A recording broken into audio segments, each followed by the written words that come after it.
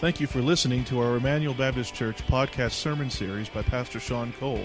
Emmanuel exists to display God's glory, declare God's gospel, and to disciple for God's Great Commission.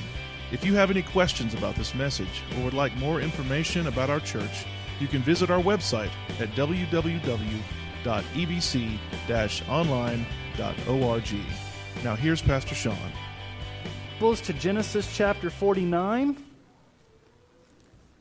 Genesis chapter 49. And by the way, next Sunday, our kids will be performing some songs, some Christmas songs, and so that will be a fun time always in the life of our church to see our children who've been preparing all these weeks to sing. And so come next week in preparation to hear from them and to worship the Lord. Genesis chapter 49. I want you to help me by saying the words from this famous movie. We'll all say it together. Lions and tigers and bears. Okay, good. You're awake this morning. Lions and tigers and bears. I didn't expect you to be that awake. That's pretty good. Lions and tigers and bears, oh my. Now, how many of you, by show of hands, have been to the Big Cat Reserve out by Keensburg and Hudson, where you've seen the big animals? I have not been out there yet, but I heard it's kind of a cool place where you can see animals in their natural habitats. And I love big cats. I love big cats. Like when you go to the Denver Zoo and you first walk in, they have the lion display there in the Denver Zoo where you can get up close to the plexiglass and you can see their huge manes and you can hear them roar. It's exciting. Back in December of 2007, Tatiana got in trouble. Big trouble. You may be asking, who's Tatiana? She's a 350-pound Siberian tiger in the San Francisco Zoo. Right after closing time, she attacked 3 people, mauled one person to death. This was not the first time that she got in trouble. A year before that, she attacked one of her zookeepers on the arm during a time of feeding. And so when you think about big cats, they're kind of dangerous. They're kind of scary. In Tanzania right now, in the country of Tanzania in Africa, lion attacks are on the rise. From 1990 to 2005, more than 563 people were killed by lions, which really means that about 40 people die a year in Tanzania to lion attacks. Anybody here want to meet a lion face-to-face on the savannah of Africa or in a dark alley? None of us here want to come face-to-face with lions and tigers and bears. Oh my, you're alive. You're good. Now you may ask the question, why do I draw your attention to a lion? A roaring lion. Well, as we come to Genesis chapter 49, we see this imagery of a lion. Now, Jacob is on his deathbed. And on his deathbed, Jacob calls all of his sons together for one last request. And in chapter 49, Jacob is going to pronounce prophetic messages upon his sons. And only 2 of his sons really have a lot of length and good things to say. Judah and Joseph. The rest of the sons don't really have a lot of good things that Jacob says about them. But what I want us to do is I really want us to focus in on Judah this morning, but I want to draw your attention to a huge question we've been asking all through Genesis. And it goes all the way back to the beginning when we started this about a year and a half ago. Genesis 3:15, the most important verse in the book of Genesis. Genesis 3:15, when the fall of Adam and Eve happens, after that, God pronounces this prophetic curse upon Satan. I will put enmity between you and the woman, and between your offspring and her offspring. He shall bruise your head, and you shall bruise his heel. Now, this is the first announcement of the gospel in the Bible. It's a message that God says in the future there's going to be a Messiah. There's going to be a coming king who's going to rule and to reign, and he's going to crush Satan once and for all. It's going to come from the lineage of a woman. And we've seen this question and we've seen this tension all throughout Genesis. How's it going to happen? How is the seed of the woman going to come about? Because right from the beginning, Cain kills Abel. God has to destroy the world in the flood and leaves one family, Noah. We wonder how it's going to happen because Abraham and Sarah can't have kids. Jacob is almost hunted down and killed by Esau. And then, as we've seen in our story with Joseph, the entire family almost dies of starvation because of the famine. But Joseph is elevated as savior of his family. And so the looming question comes is, how? How is God going to ensure that the seed of the woman, the coming Messiah, will crush the head of the serpent? Another way to ask it is, how's God going to do it through this mixed-up family? This crazy mixed-up family of Jacob and his sons. It's going to come through Judah. Judah emerges as the leader of Israel. And through Judah's lineage comes King David. And eventually through Judah's lineage comes King Jesus. And what we have here in Genesis 49 are prophetic blessings upon Judah that are direct prophecies in relationship to Jesus Christ our Lord. But before we look at that, let's just ask some questions about Judah. How does Judah start in the book of Genesis? He doesn't start very well, does he? He was the ringleader who basically manipulated his brothers into selling Joseph into slavery so that they could make a good buck, make money, make a profit. And then in the next chapter, he's the sexual crazed man who has sex with his daughter-in-law when she's dressed as a prostitute. And so Judah doesn't start out well. He's a manipulating, money-grabbing sex fiend. But then he encounters amazing grace, and God begins to change his heart. And Judah emerges as the sacrificial substitute, willing to lay down his life on behalf of his brothers. And he's the one that reunites Jacob and Joseph together after all these years. And so Judah emerges as the leader of the 12 tribes of Israel. He's not the firstborn son, he's the fourthborn son. So let's look at the text. I just want to look at Judah's blessing. If you go through Genesis 49, it goes in order of the boys. So you've got Reuben and Simeon and Levi, but then we get to Judah. And I want us to focus in on verses 8 through 12. Just the blessing that Jacob gives to Judah. So Genesis 49, 8 through 12. On his deathbed, actually let's start out in verse 1. Jacob called his sons and said, "Gather yourselves together, that I may tell you what shall happen to you in the days to come. Assemble and listen, O sons of Jacob. Listen to Israel your father." So he gathers all of his sons together and begins to pronounce these prophetic blessings upon them. And let's get to verse 8.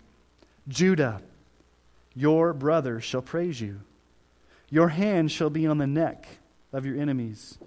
Your father's son shall bow down before you. Judah is a lion's cub. From the prey, my son, you've gone up. He stooped down, he crouched as a lion and as a lioness. Who dares rouse him? The scepter shall not depart from Judah, nor the ruler's staff from between his feet, until tribute comes to him. And to him shall be the obedience of the peoples. Binding his foal to the vine, and his donkey's colt to the choice vine. He has washed his garments in wine, and his vesture in the blood of grapes. His eyes are darker than wine, and his teeth whiter than milk. Now we see a double prophecy here. There's a prophecy related directly to King David, but ultimately there's a prophecy related to King Jesus. And what's the first image we see here? We see Judah called a lion, a powerful lion.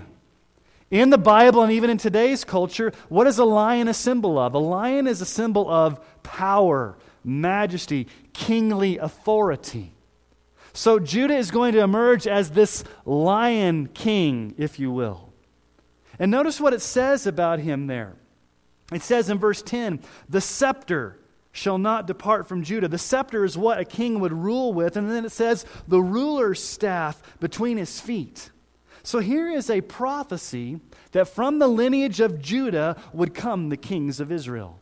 ultimately King David. And if you fast forward to 2 Samuel chapter 7, you've got what's called the Davidic covenant, where God makes a covenant with the house of David to establish his kingship. And so when you read 2 Samuel 7:16, you find these words of the Lord to David. And your house and your kingdom shall be made forever before me. Your throne shall be established forever. God makes a promise to David that his throne would be established forever. But if you read the rest of your Old Testament, you realize that there's bad king after bad king after bad king. How is this going to happen? Well, ultimately, it comes in Christ, being the ultimate son of Judah, the ultimate son of David, to rule on his throne. Listen to what the writer of Hebrews says about King Jesus. Hebrews 1:8. But of the Son, he says, your throne, O God, is forever and ever. The scepter of uprightness is the scepter of your kingdom. You've got the imagery of the scepter. You've got the imagery of the throne given to the Son, King Jesus. So what I want you to look at here, there are 4 prophecies about King Jesus right here in Genesis 49 that find their fulfillment not only in Christmas in Bethlehem, not only in the life of Jesus, but ultimately in eternity. So let's look at these 4 prophecies this morning and see how they relate to King Jesus. Here's the first. All nations will bow in obedience to him. Do you see the second half of verse 10 there? And to him shall be the obedience of the peoples. The peoples. In the Hebrew text, it's really translated the nations. Not just the Jews will come and bow down to David or bow down to Jesus, but the nations of the earth will bow down to King Jesus. What did God promise Abraham in Genesis 12? In Genesis 12, all the nations of the earth will be blessed through you. And so in this prophecy, we have a missionary mandate to go to the nations so that they will bow down to King Jesus. What does Jesus say in the Great Commission?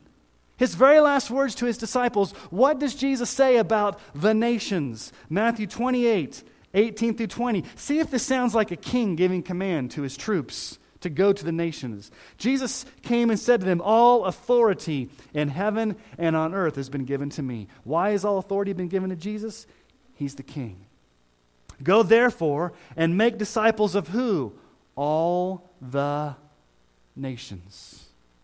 All the people groups, all the nations of the earth, baptizing them in the name of the Father and of the Son and of the Holy Spirit, teaching them to observe all that I have commanded you, and behold, I am with you always to the end of the age. Go to the nations.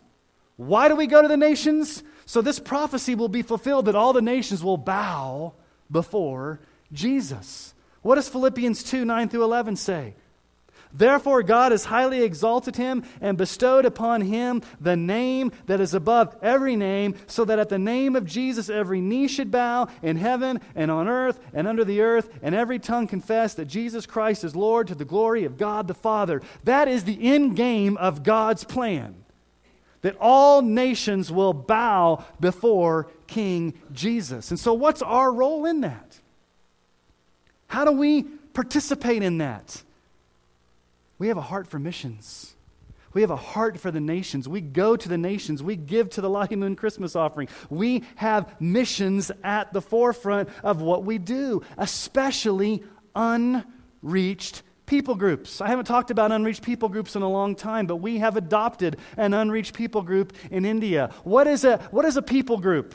You may say, well, what's a people group? What's an ethne is the Greek word there for nations. A people group is a group of people that are bound together by a common language and a common ethnicity and a common custom.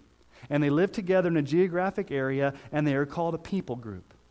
Do you know, according to the International Mission Board and to the Joshua Project and to Operation World, a lot of missions organizations, how many unreached people groups are in the world? Now, what do I mean by unreached?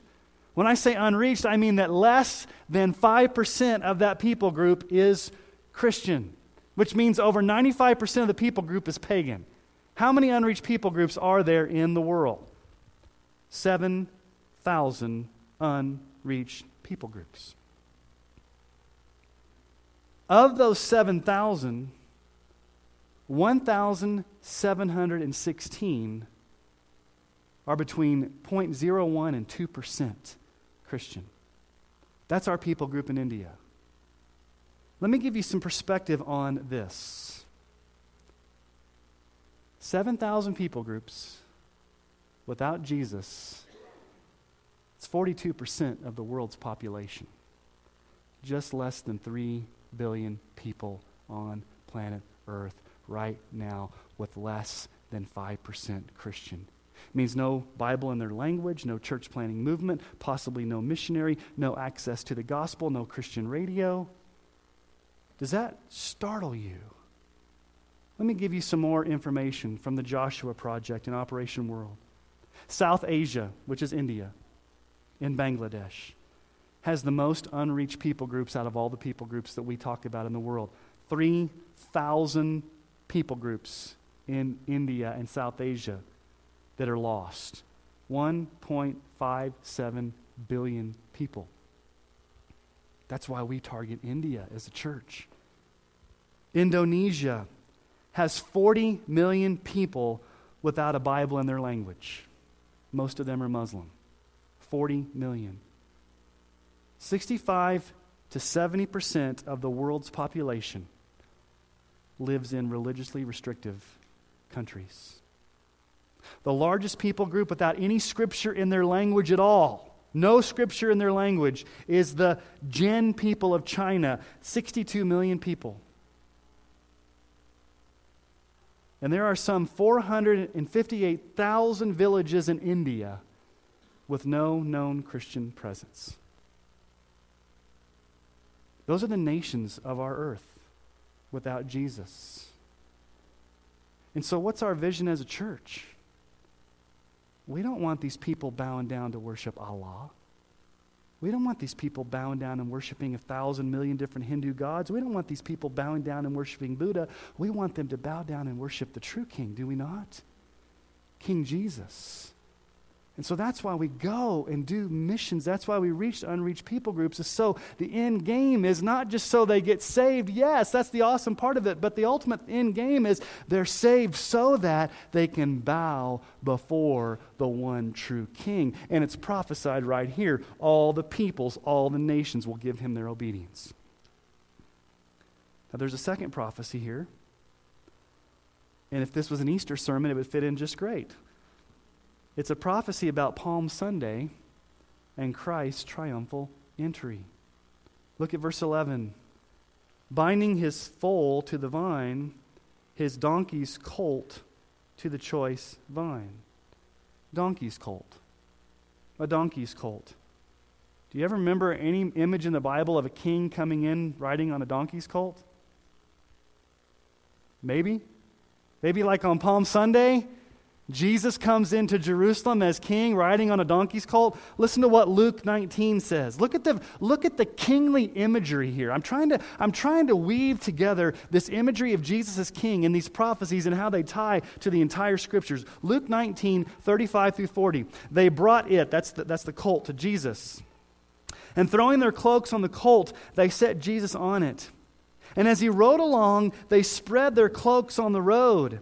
And as he was drawing near, already on the way down the Mount of Olives, the whole multitude of his disciples began to rejoice and praise God with a loud voice for all the mighty works they had seen, saying, "Blessed is the King who comes in the name of the Lord, peace in heaven and glory in the highest." And some of the Pharisees in the crowd said to him, "Teacher, rebuke your disciples." And I love what Jesus says. I tell you, if these were silent, the very stones would cry out.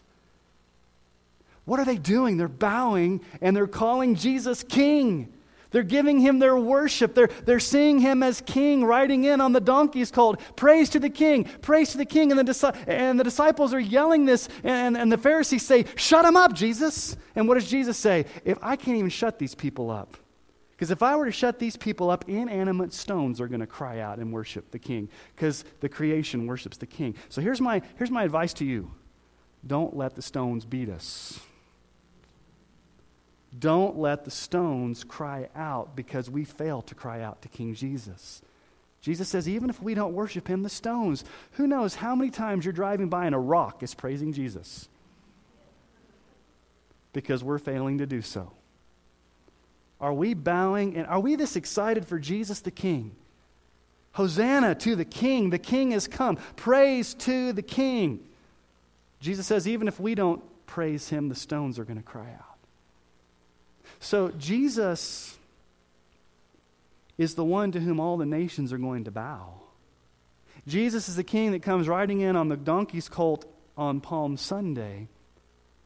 But Jesus also is, here's the third prophecy, Jesus will be the true vine. Notice what it says there in verse 11. Binding his foal to the vine and his donkey's colt to the choice vine. There's this imagery of a vine. All throughout the Old Testament, the vine is really related to the nation of Israel. The nation of Israel is always considered the vine or the vineyard. But what does Jesus say about himself in John 15? What does Jesus say about the choice vine? Listen to what Jesus says in John 15:5. I am the vine, you are the branches. Whoever abides in me and I in him, he it is that bears much fruit. For apart from me, you can do nothing. Jesus gives the imagery here of a vine. And so a vine receives its sustenance, or the branch receives its sustenance from the vine. In the same way, we receive our sustenance from King Jesus when we abide in him. And what does it mean to abide? It just means to linger in his presence, to stay in his presence, to read his word, to stay connected to him, to cultivate that intimacy with him, to spend time with him. And as you spend time with Jesus, you receive that spiritual energy to bear fruit. And Jesus says, apart from me, you can do nothing. And so as the true vine, Jesus says, abide in me. And so this Christmas, as we think about Jesus and all the imageries of Christmas, let's think about Jesus as the choice vine, the vine that's prophesied here in Judah, the choice vine. He's the true vine, the vine that we're going to get our sustenance from, the one that we're going to abide in. But finally, here's the final prophecy. Jesus will be the centerpiece of heaven forever. What have we seen so far in this prophecy for Judah? A lion ruling and all the nations bowing before him. Where do we see that at the end of the Bible? Where do we see a lion ruling and all the nations bowing before him? I'm going to invite you to return to Revelation chapter 5 in your Bibles. The last book of the Bible, Revelation 5, we see the ultimate fulfillment of this prophecy to Judah. It came true in the life of King David, but ultimately it comes true in the life of Jesus. And so I want us to read this entire passage of Scripture because to me, just reading Revelation 5 is an act of worship. But I want you to see the imagery of what John sees. In the very throne room of heaven, John sees Jesus, and how is he described, and what do we see? Do we see this prophecy coming true in heaven? Revelation chapter 5, verse 1. Revelation chapter 5, verse 1. Then I saw on the right hand of him who was seated on the throne, and a scroll written within and on the back sealed with 7 seals. And I saw a mighty angel proclaiming with a loud voice, "Who is worthy to open the scroll and break its seals?" And no one in heaven or on earth or under the earth was able to open the scroll or to look into it. And I began to weep loudly because no one was found worthy to open the scroll or to look into it. And one of the elders said to me, "Weep no more. Behold, the Lion of the tribe of Judah, the Root of David, has conquered so that he can open the scrolls and its 7 seals." And between the throne and the 4 living creatures and among the elders, I saw a lamb. Now wait a minute, John, what do you see? Do you see a lion or do you see a lamb? And the answer is yes. It's the lion lamb.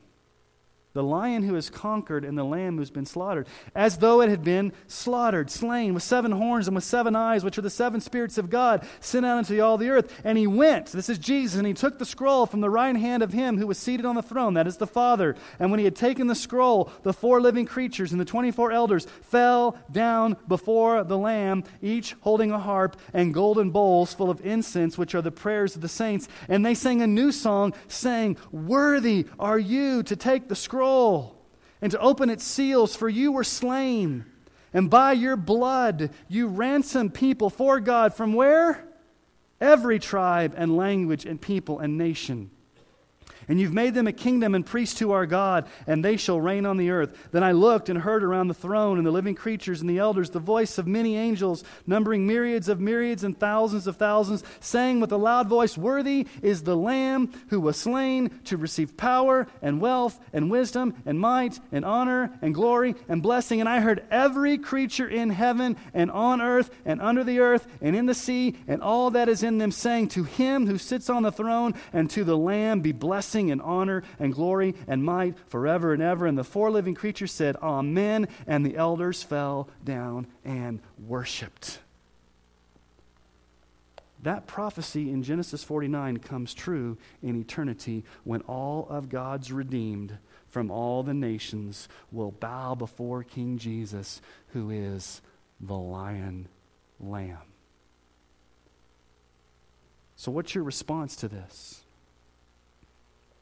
Would you bow? Don't wait till that day, as glorious as it's going to be to bow. Because here's what's going to happen. If you don't bow today to King Jesus, you won't be part of that great multitude bowing before him in heaven. Bow to him in repentance and faith today. Bow before the King. As we approach Christmas this year, I want you to think about the implications of Genesis chapter 3:15. Genesis 3:15 promises Christmas. The seed of the woman will crush the head of the serpent. Mary births Jesus. Genesis 49 is a prophecy about Christmas because Jesus comes as the King in the line of Judah. Listen to the angelic announcement when the angel tells Mary that Jesus is going to be born to her. Listen to the wording that the angel uses and see if you cannot tell anything about what we've been talking about all along this morning. Luke 1:30-33. Listen to the angelic announcement. "And the angel said to her, 'Do not be afraid, Mary, for you have found favor with God. And behold, you will conceive in your womb and bear a son, and you shall call his name Jesus. He will be great, and he will be called the Son of the Most High. And the Lord God will give to him the throne of his father David, and he will reign over the house of Jacob forever.'" What did Judah get? The ability to reign over the house of Jacob forever. What did David get? The throne, because of the promise made to Judah. But listen to what it says, "And of his kingdom there will be no end." Christmas is more than just a little baby being born in a manger and cute cuddly animals and a star. Those are important to the Christmas story. But do you realize that Christmas is a direct result of God's sovereign prophetic timetable of making a promise to Judah that he would be the Lion of the tribe of Israel, and through him would come King David, and through King David would come King Jesus, who would rule and who would reign. And so as we celebrate the Lord's Supper this morning, let's just spend some time praising Jesus that he is the Lion of the tribe of Judah. Praise Jesus that he rules from heaven with the scepter and the ruler's staff. Praise Jesus that one day all the nations will bow before him in glory. And praise him that he is the true vine, the choice vine that provides sustenance for his people. And so as we come to the Lord's table this morning, let's come with joy. Let's come with awe. Let's come with excitement. let's come with a serious reflection over the fact that God has made a promise in Genesis 3:15. He made it again in Genesis 49. He made it again in 2 Samuel 7. He made it again in Luke chapter 1. And he made it again in Revelation chapter 5. God is a consistent God from beginning to end, from Genesis to Revelation, who says it's all about King Jesus and bowing before him. And the Lord's Supper is about bowing before our King and remembering our King. So let me ask you to do that this morning in preparation for the Lord's Supper. Would you bow your heads? And would you spend just a few moments in prayer, in thought, just reflecting and meditating and thinking about Jesus as the Lion of the tribe of Judah, the King of Kings, the Lord of Lords, in that image of all of us one day before the throne, bowing down in worship to him. Spend some time in prayer this morning in preparation. Would you remind us that we worship the King, the Lion of the tribe of Judah who has conquered, and the Lamb who was slaughtered, the only one worthy of all of our adoration, the only one worthy of all of our praise, the only one worthy in all of the universe to bow down and give our allegiance to. Would in these moments as we take the Lord's Supper be a fresh encounter with you, Jesus, as our King. And in our hearts will we bow before you, and would we be mindful of the mandate that we have to go to the nations.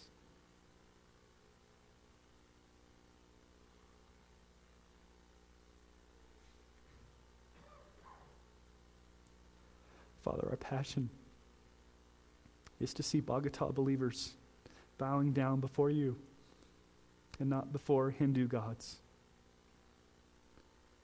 Father, our desire is to see Russians in Moscow bowing down before you as opposed to atheism and communism and whatever they believe in. And Father, we've taken trips to Nicaragua and to the villages, and we pray that we see villagers in Nicaragua bowing down before you. And Father, we desire to see northeastern Colorado bowing down before you. You're the King. You deserve all glory. Would we have a heart for the nations and a heart for you as we take this Lord's Supper? We pray this in Jesus' name. Amen.